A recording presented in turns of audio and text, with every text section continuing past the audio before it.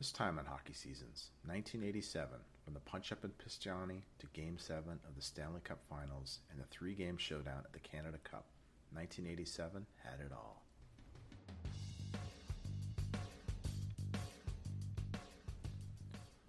So the 1987 World Junior Ice Hockey Championships took place in Pistiani, Czechoslovakia, which is now Slovakia. Hockey powerhouses Canada and the Soviet Union were set to meet in the final game of the tournament on January the 4th, probably planned as the gold medal game, as back then there were no playoff round. On the line this night was possibly a gold medal if Canada could beat the Soviets by 5 goals and end tied with Finland at a 5-1-1 in the standings, and a guaranteed silver with just a win over the Soviets. For the Soviet Union, on the other hand, a win would give them a 500 record at 3-3-1 and out of the medals.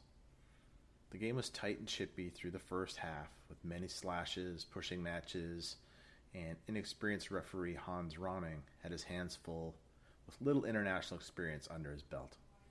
With Canada up 4-2 with 6:07 remaining in the second period, a slash started a fight between players that soon turned into a line brawl with all players fighting on the ice. Soviet Union player Evgeny Davidov was the first player to leave either bench, and then all heck broke loose, with players pairing up, swinging. At one point, 12 fights were happening at the same time. Some players were being fought by multiple players as well. Unable to control the fighting, referee Ronning and the other refs left the ice. In a desperate move, tournament officials turned out all the lights in the arena, hoping that would stop the fights.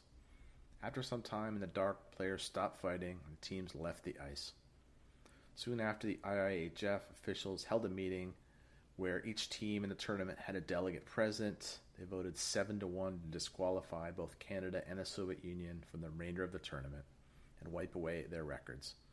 Canadians were asked to leave the arena within 30 minutes and escorted across the border to Austria by a school bus and flew back to Canada in the middle of the night. In the aftermath, the IIHF banned players for 18 months from international tournaments and coaches for 3 years.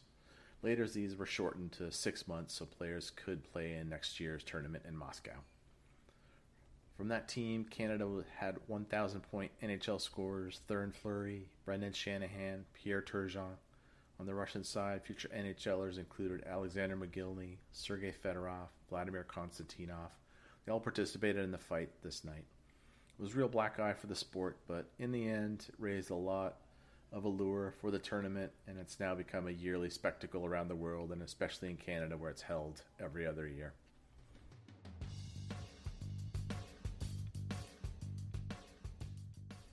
So back to the NHL, the big story up to January was the Philadelphia Flyers leading the league on January 1st with a record of 25-11-2 for 52 points, with Wayne Gretzky's Edmonton Oilers at 24-12-2 for 50 points. They continued to battle through the month of January. By February 1st, the Flyers and Oilers remained at the top of the standings, each with 72 points, and they're both the cream of the crop for this season.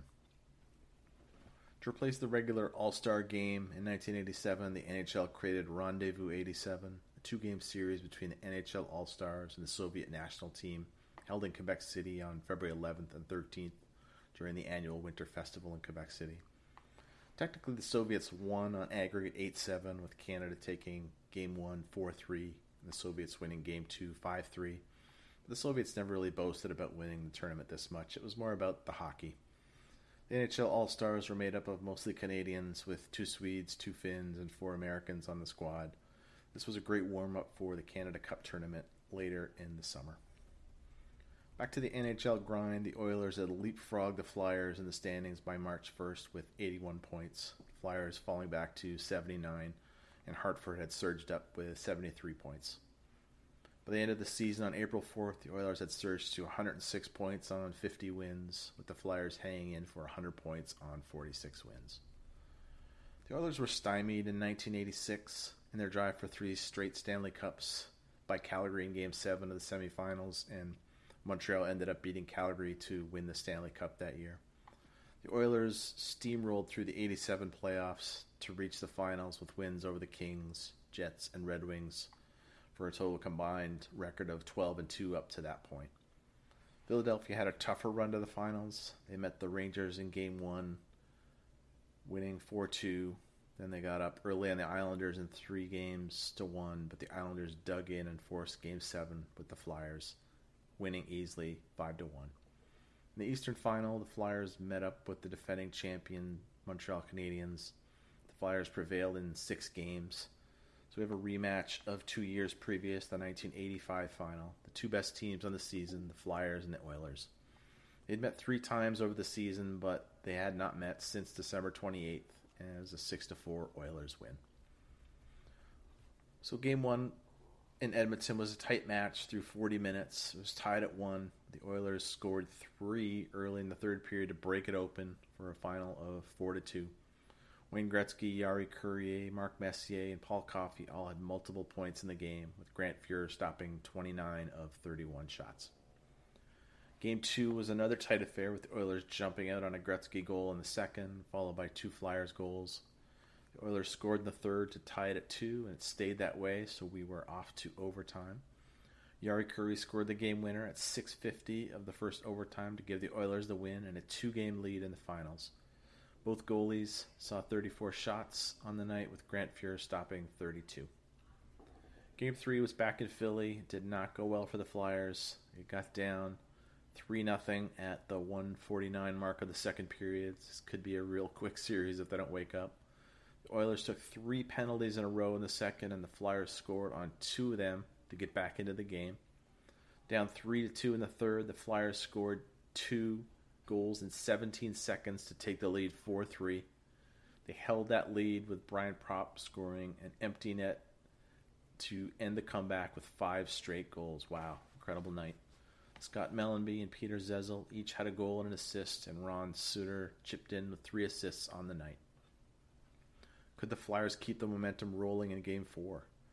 Nope, the Oilers jumped out with 2 in the first. Another comeback for the Flyers on this night.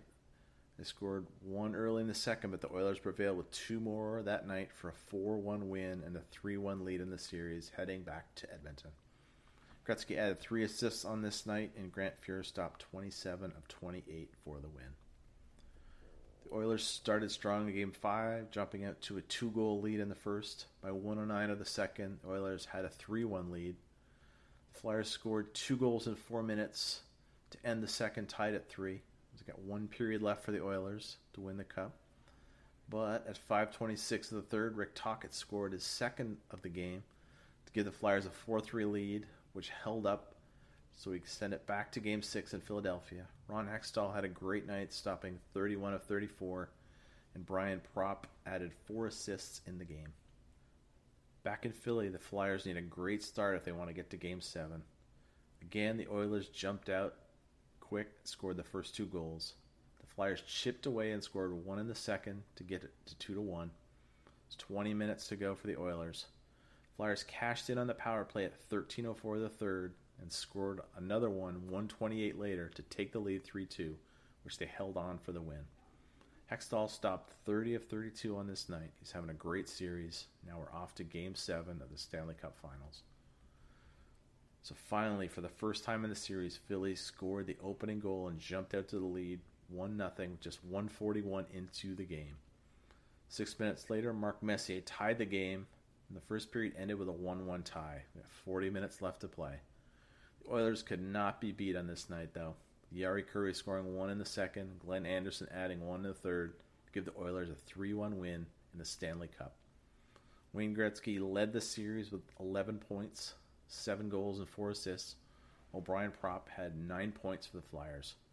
Grant Fuhr ended the series with a 4-3 record, .917 save percent, 2.4 goals against average. The other end, Ron Hextall had a 3-4 record with .903 save percent, 3.09 goals against. He took home the Conn Smythe as playoff MVP in the loss. This was the 3rd Stanley Cup for the Oilers in 4 years. Definitely a dynasty in the making.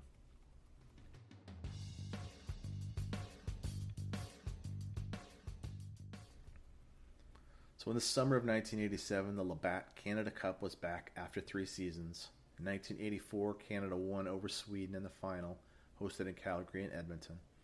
The 1987 tournament stretched from August 28th through September 15th across Canada, with the finals held in Montreal and Hamilton. The 16 tournament featuring Canada, United States, Sweden, Finland, Czechoslovakia, and the Soviet Union included a round-robin tournament with each team playing 5 games, followed by the top 4 playing in a semifinal, with the winners meeting in a best-of-3 game final. After the round-robin portion of the tournament, Canada led the standings with a 3-0-2 record that included tying both the Czechs and the Soviets. The Soviets ended in second with a 3-1-1 record after losing to Sweden and tying Canada. Rounding out the top 4 were Czechoslovakia and Sweden. In the semis, the Soviets met Sweden, beating them 4-2 after being outshot 26-24 for the game. In the other semi, Canada got a real scare, going down 2-0 to Czechoslovakia and a young Dominik Hasek before coming back to win 5-3. Hasek stopped 32 of 37 shots for the Czechs, and it wouldn't be too many more seasons until we saw his brilliance in the NHL. So this set up a Soviet-Canada best-of-3 final. Game 1 took place at the Montreal Forum, and Canada jumped out to a 1-0 lead on a Mike Gartner goal, with the Soviets stormed back with 4 unanswered goals, leading 4-1 in the second. Looked like a real runaway this night, but Ray Bourque scored in the last minute to make it 4-2 after 2 periods. Grant Fuhr made an incredible stop early in the third, and that gave Canada a spark, with Doug Gilmour cutting the lead to 1. Glenn Anderson scored with around 3 minutes left to tie it up, and Wayne Gretzky scored 20 seconds later to give Canada the comeback. But it was short-lived as Andrei Komatov scored just 30 seconds later to tie it again. We're off to overtime. In overtime, Alexander Simek went bar down on Grant Fuhr to give the Soviets a Game 1 by a score of 6-5. Game 2 was in Hamilton, and it was back and forth affair the whole game. Canada opened the scoring just 43 seconds in, followed by the Soviets 40 seconds later. First period ended with a 3-1 Canada lead, with both goalies making incredible saves and end-to-end action. The Soviets outscored Canada 2-1 in the second, and it ended at 4-3 for Canada. 7 minutes into the third, the Soviets tied it at 4, and Mario Lemieux scored 6 minutes later for a 5-4 Canada lead. This game is definitely not over yet. Valery Kamensky tied the game with 1:04 left in the third. We're off for overtime for a second straight game. In the first overtime, both goalies stood on their head, and we needed double overtime. At 10:07 of the second overtime, Mario Lemieux scored his third goal of the game to even the series at 1 game each. It's an incredible night of hockey. Game 3 saw Canada flat to start, and it looked like the Soviets would run away with the Canada Cup on this night. A 3-0 lead 8 minutes into the first period. Canada scored on the power play at 9:50 and added another one at the 15-minute mark to narrow the lead to 3-2. Canada pushed hard for the remainder of the period, but the Soviets scored on a Ray Bourque giveaway with 28 seconds remaining to end the period with Canada down 4-2. Canada came out like gangbusters in the second and scored 3 unanswered goals to take the lead 5-4 heading into the third period. With 7 minutes remaining, the Soviets tied the game, and it looked like another overtime may be needed. With about 1:36 left in regulation, Dale Hartchuk won a face-off in the Canadian zone. Mario Lemieux poked the puck into the neutral zone and passed it to Wayne Gretzky. Gretzky and Larry Murphy were on a 2-on-1, with Gretzky dropping the puck back to a trailing Lemieux, who fired the shot top corner to give Canada a 6-5 lead with 1:26 remaining. At the time, it was seen as the biggest goal outside of Paul Henderson's goal in the 72 Summit Series. Canada held on to win the game 6-5 and claimed their second consecutive Canada Cup and third overall. Wayne Gretzky was voted the MVP of the tournament with 3 goals and 18 assists for 21 points in 9 games. Mario Lemieux led the tournament in goals with 11 in 9 games. This was the final series between these two powerhouse nations, as the Soviet Union would fall in 1989 and Russians came to the NHL soon thereafter.